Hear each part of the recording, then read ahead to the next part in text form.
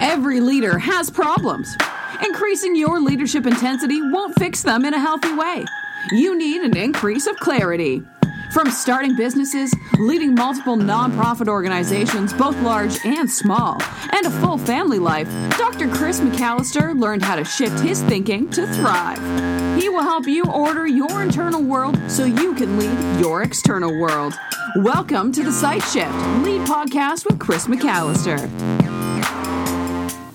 What if you could look at a list of actions to figure out what you might be doing that keeps you from moving your mission forward, advancing your career, getting that next promotion? That's what I want to do in this episode. Real quick, following this episode, if things go as planned, which they rarely do, I've got somebody that I'll be walking through our initial 12-week coaching program on air in the episodes. So I made that offer in the last one and selected somebody. Pumped about that. Look forward to you hearing that story, and we'll take that adventure together. It'll be fun. But today what I want to do is help you move it way forward. Now, I was having coffee with somebody recently, a friend, and they were telling me about this really like a 40-year vision. And they recognize they can't control like the next quarter, next year, but they have this future they're focused on, but they're engaged in the present. That's a tension that I talk about. If you can learn to live in that reality, present engaged, future focused. You dance in the kitchen like you can't control anything and you're going to enjoy the next 5 minutes like crazy. At the same time, where do you want to be far down the road? So, I can look at like age 75. I'm 37 now. I know this sounds crazy. I want to be leading some Sight Shift retreats in a cabin, chilling with people, hanging around a fire pit, having some drinks, laughing, and then helping them figure out who they are, how to live and lead from a secure core. Maybe I could call it helping them how to figure that shift out, the shift of who they are. But either way, I know also that I'm trying a crazy project because I wanted to, and we're going to try to put 2 books out. That's kind of what captured me, and I think it also makes the most business sense for something I want to accomplish. We'll see if it works. I don't know. I've got a list of like 39 or 40 things after that. And I'll see which one I think makes the most sense to take the next step, which feels like the unobstructed creative expression of who I am. It excites me. It moves something forward. But what I want to do now is give you actions that you can look for yourself in these actions and go, am I getting in the way of moving the mission forward, of taking that next step? So here they are. As I go through these actions, I'm also going to connect them to understanding our fear. And if you've hung around this podcast very long, you've heard me quote this before, I'll do it again. Seth Godin says, the essence of leadership is to be aware of your fear. I want to give you precision on that fear, on how actions may be holding you back. So action number 1 that blocks your promotion, that blocks your mission moving forward. Action number 1 that blocks you seeing yourself take that next step is this. You don't develop others. You don't develop others. With Sight Shift, over and over, we're talking about this idea. A secure identity overflows to a clear mission and will attract and build healthy community. And so when you're secure in who you are, you're not going to BS your desires. You're honest about it. You go after that mission, and a clear mission will attract community, and it'll be healthy because it's built on a secure identity. So if you're insecure in who you are, you fear that if you're not needed to the enterprise, to the organization, you'll feel lost. So rather than developing and growing and empowering leaders, you actually develop systems that keep you as the essential hub. Here's what I mean. I'll have people come to me, most people that enter into Sight Shift enter into from a business context. So, and it's awesome how people that may not know what to expect jump in and they go, whoa, this hits like all of my life. Awesome. Great. But when we have people jump in at a business level that are kind of in a place where there's a lot of rapid growth, and that tends to be most of the people we work with, they need help developing systems. And so they could say to me, hey, I need help developing this so that I can get leaders growing and blah, blah, blah. I'm like, look, if you focus on developing leaders right now and we don't get you, we don't help you figure out who you are, then you're going to develop systems where you're going to be needed. rather than having a team of people around you, that you develop them to the level that they're your peers, you're going to actually do things to sabotage the process. You're not going to let them in on your thinking and the why behind your decisions. You're not going to talk to them about the subtle nuance of skill and how you're applying something and how you learned the hard way about if you go too far this way or too far this way, it wrecks it. I mean, we could use tons of examples, but at the end of the day, the action that will block you moving it forward is that you don't develop others. There's nobody that you're saying, this is what I learned, this is what I'm thinking about, this is how I process that. And you say, well, there's nobody around me that wants to do that. Keep doing your thing. Hungry people will come around. With SiteShift, I've had people just straight up say, hey, I want to be a part of this. Here's my skills and gifts. Use them. Let's do it. And sometimes it's not always a good fit, but I will say that as I have been doing it like behind the scenes for about 5 or 6 years, I was able to see people come around me that have owned it so deep that they are leaders in their own right with helping others figure out who they are. And there was no magical thing that happened. It was just, I'm going to keep leading with a clear mission, and that community will keep getting built. And I'm going to, that's the group you overshare with. If you want to develop leaders, you overshare. It doesn't mean that you have to share those things that spotlight, like we've talked about before from Brene Brown, or cause others to wince, or share so much that you lose confidence or that there's a loss of confidence in your desire to get after it and figure it out. But we all can help others grow around us. Action number 2 that's going to block you moving it forward. You constantly go Chicken Little. And this is where I want to build off of what it means to overshare. You can't inspire confidence because there's not this thing in you that says, I will stare down the opposing forces. Look, there's no certainty in mission. There's no certainty in anything that you go after that it's going to work. You have no idea.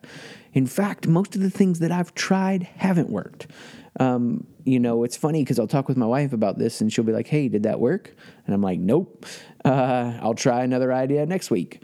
And of the 3 or 4 ideas that I have developing a lot of traction, there have been 17 other ideas in the ditches.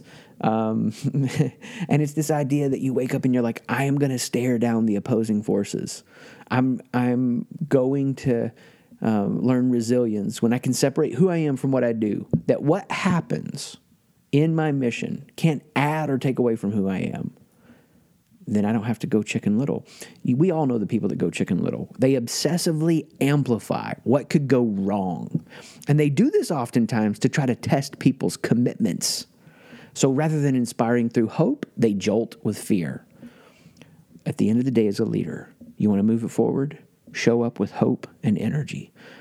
It may even be a little bit of a naive hope. I mean, you've got to do what you can to not chase a fantasy. Make great decisions. The 9th episode of this podcast was on improving decision making. Go back through that so you can tie yourself into reality. A leader's key asset in planning and making decisions is to face reality. But when it's scary and when you're afraid, bring the hope, bring the energy. What would you say? You go in the room and they're like, there's no way we can do it. What would you say if we shut that door right now and we look at each other eyeball to eyeball and say, let's go for it?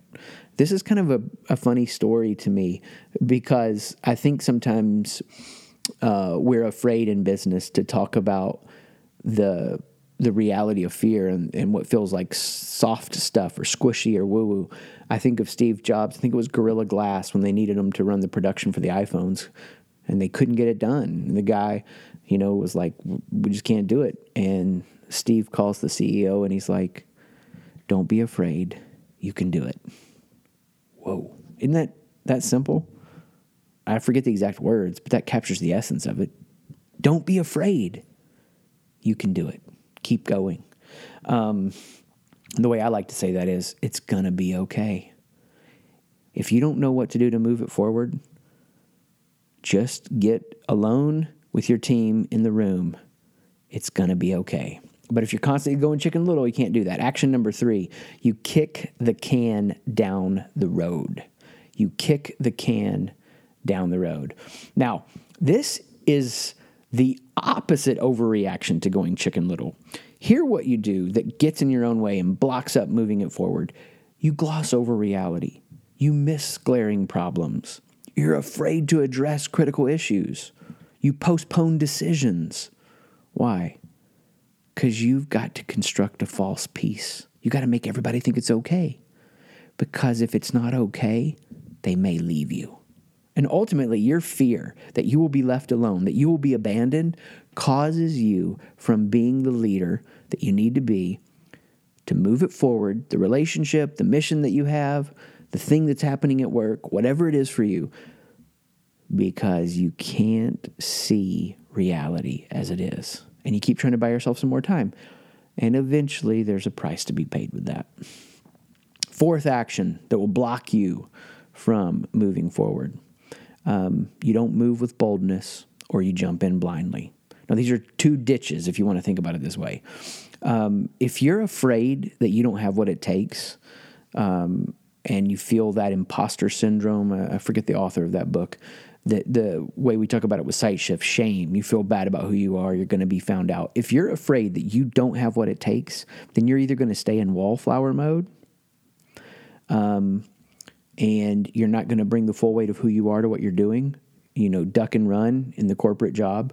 You're not going to move your mission forward. You're not going to put yourself out there. You're not going to try that next bold step that's going to make you feel vulnerable, but will help others. I think about that with the most recent podcast episode, the last one, that, every moment represents this opportunity for growth. And I shared a vulnerable moment, and I felt crazy and bold doing it.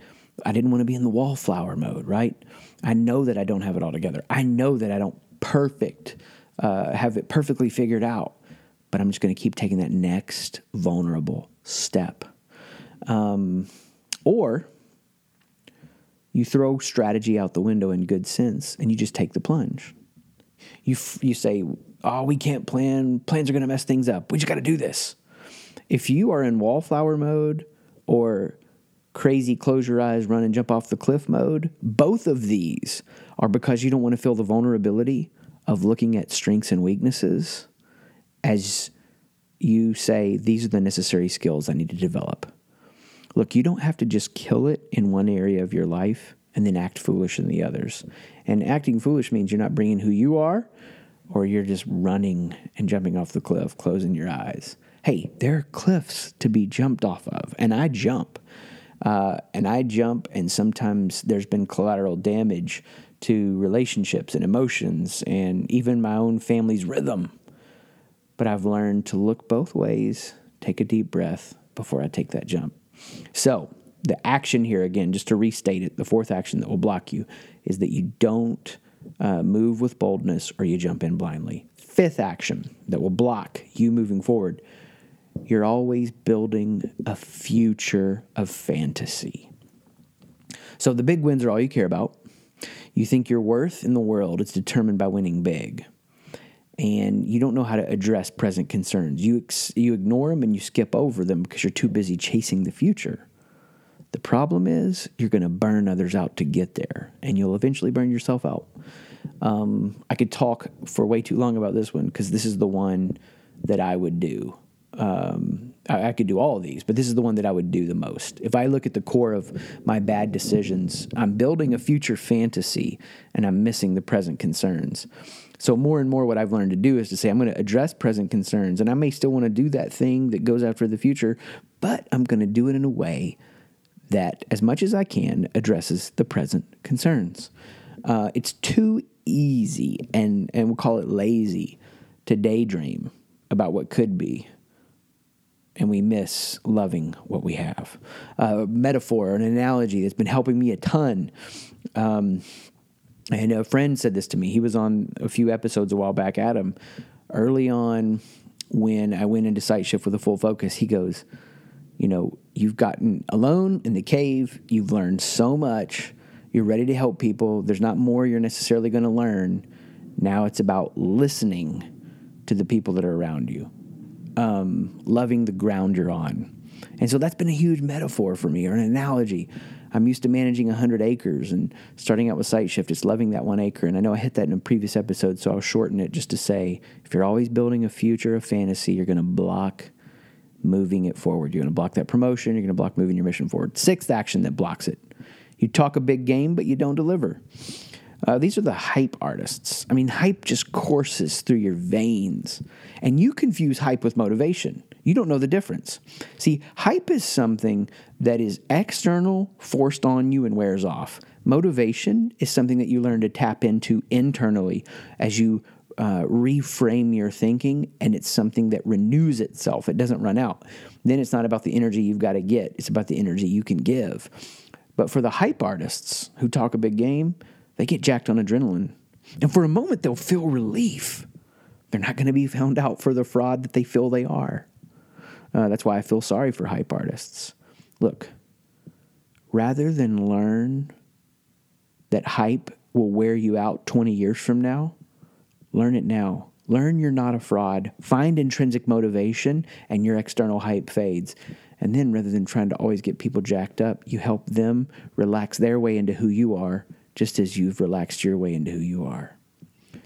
Seventh action that will block you moving it forward. You built a shrine to the past. So the anxiety of the present, the nail-biting unknown of the future, keeps you stuck in the past, because that's the only time you had sure ground. And you're afraid the ground beneath you will give away, so you look for sure footing in what was. And here's the catch. You miss the present moment to be seized. And there's a present moment to be seized. Maybe it's going to be in the boardroom when the decision's being made and everybody else has just spoken in approval blindly, but there's a concern that you need to voice. And voicing that concern is like David taking on Goliath. And it's the pathway to your next promotion.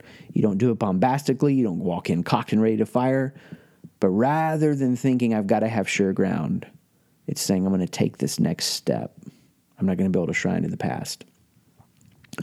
You know, how many people do we know that have launched out and done their own thing and taken an innovative step and done something that made the world a better place, that moved their mission forward, that carved out a space or a niche that they can impact, but now they're stuck to the way that they did it before, and a shrine has been built to the past. I always think of the show King of Queens here. So Doug has gone back to visit his family. Carrie is with him, and Carrie is watching home videos while Doug's out in the yard playing with his dog. And she looks at the home videos and looks at him playing in the yard, and she's like, that's like the same dog. How is that the same dog? Doug's a little kid here, and now he's out in the yard, older kid, an adult, calling it by the same name. Mom fesses up, well, we didn't have the heart to tell Doug his dog died. That's like the third one. Man, this is hard, right? You've built a shrine to the past. The dog is dead. It's time to move on. 8 action that'll block you. Moving forward, promotion, advancement. You're fake, and everybody knows it but you.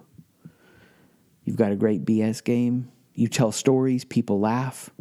But at the end of the day, you can't draw people into your leadership because your walls that you've constructed are rigid and imposing. People get close to you and you push them away because you're afraid to be vulnerable. You're convinced you'll be hurt. And so the autopilot of throwing up those walls keeps you lonely. And your loneliness saps you of energy and power, but it also keeps people from being excited to connect with you, to move forward with you, to promote you, to be a part of your mission. 9th action. You don't believe you should get to move it forward. You don't believe you should get that promotion. You don't believe you deserve it. You've been afraid for so long. You resent being passed over, but you won't put yourself out there in the big pond. You've never really found your unique voice and tapped into that presence that you bring.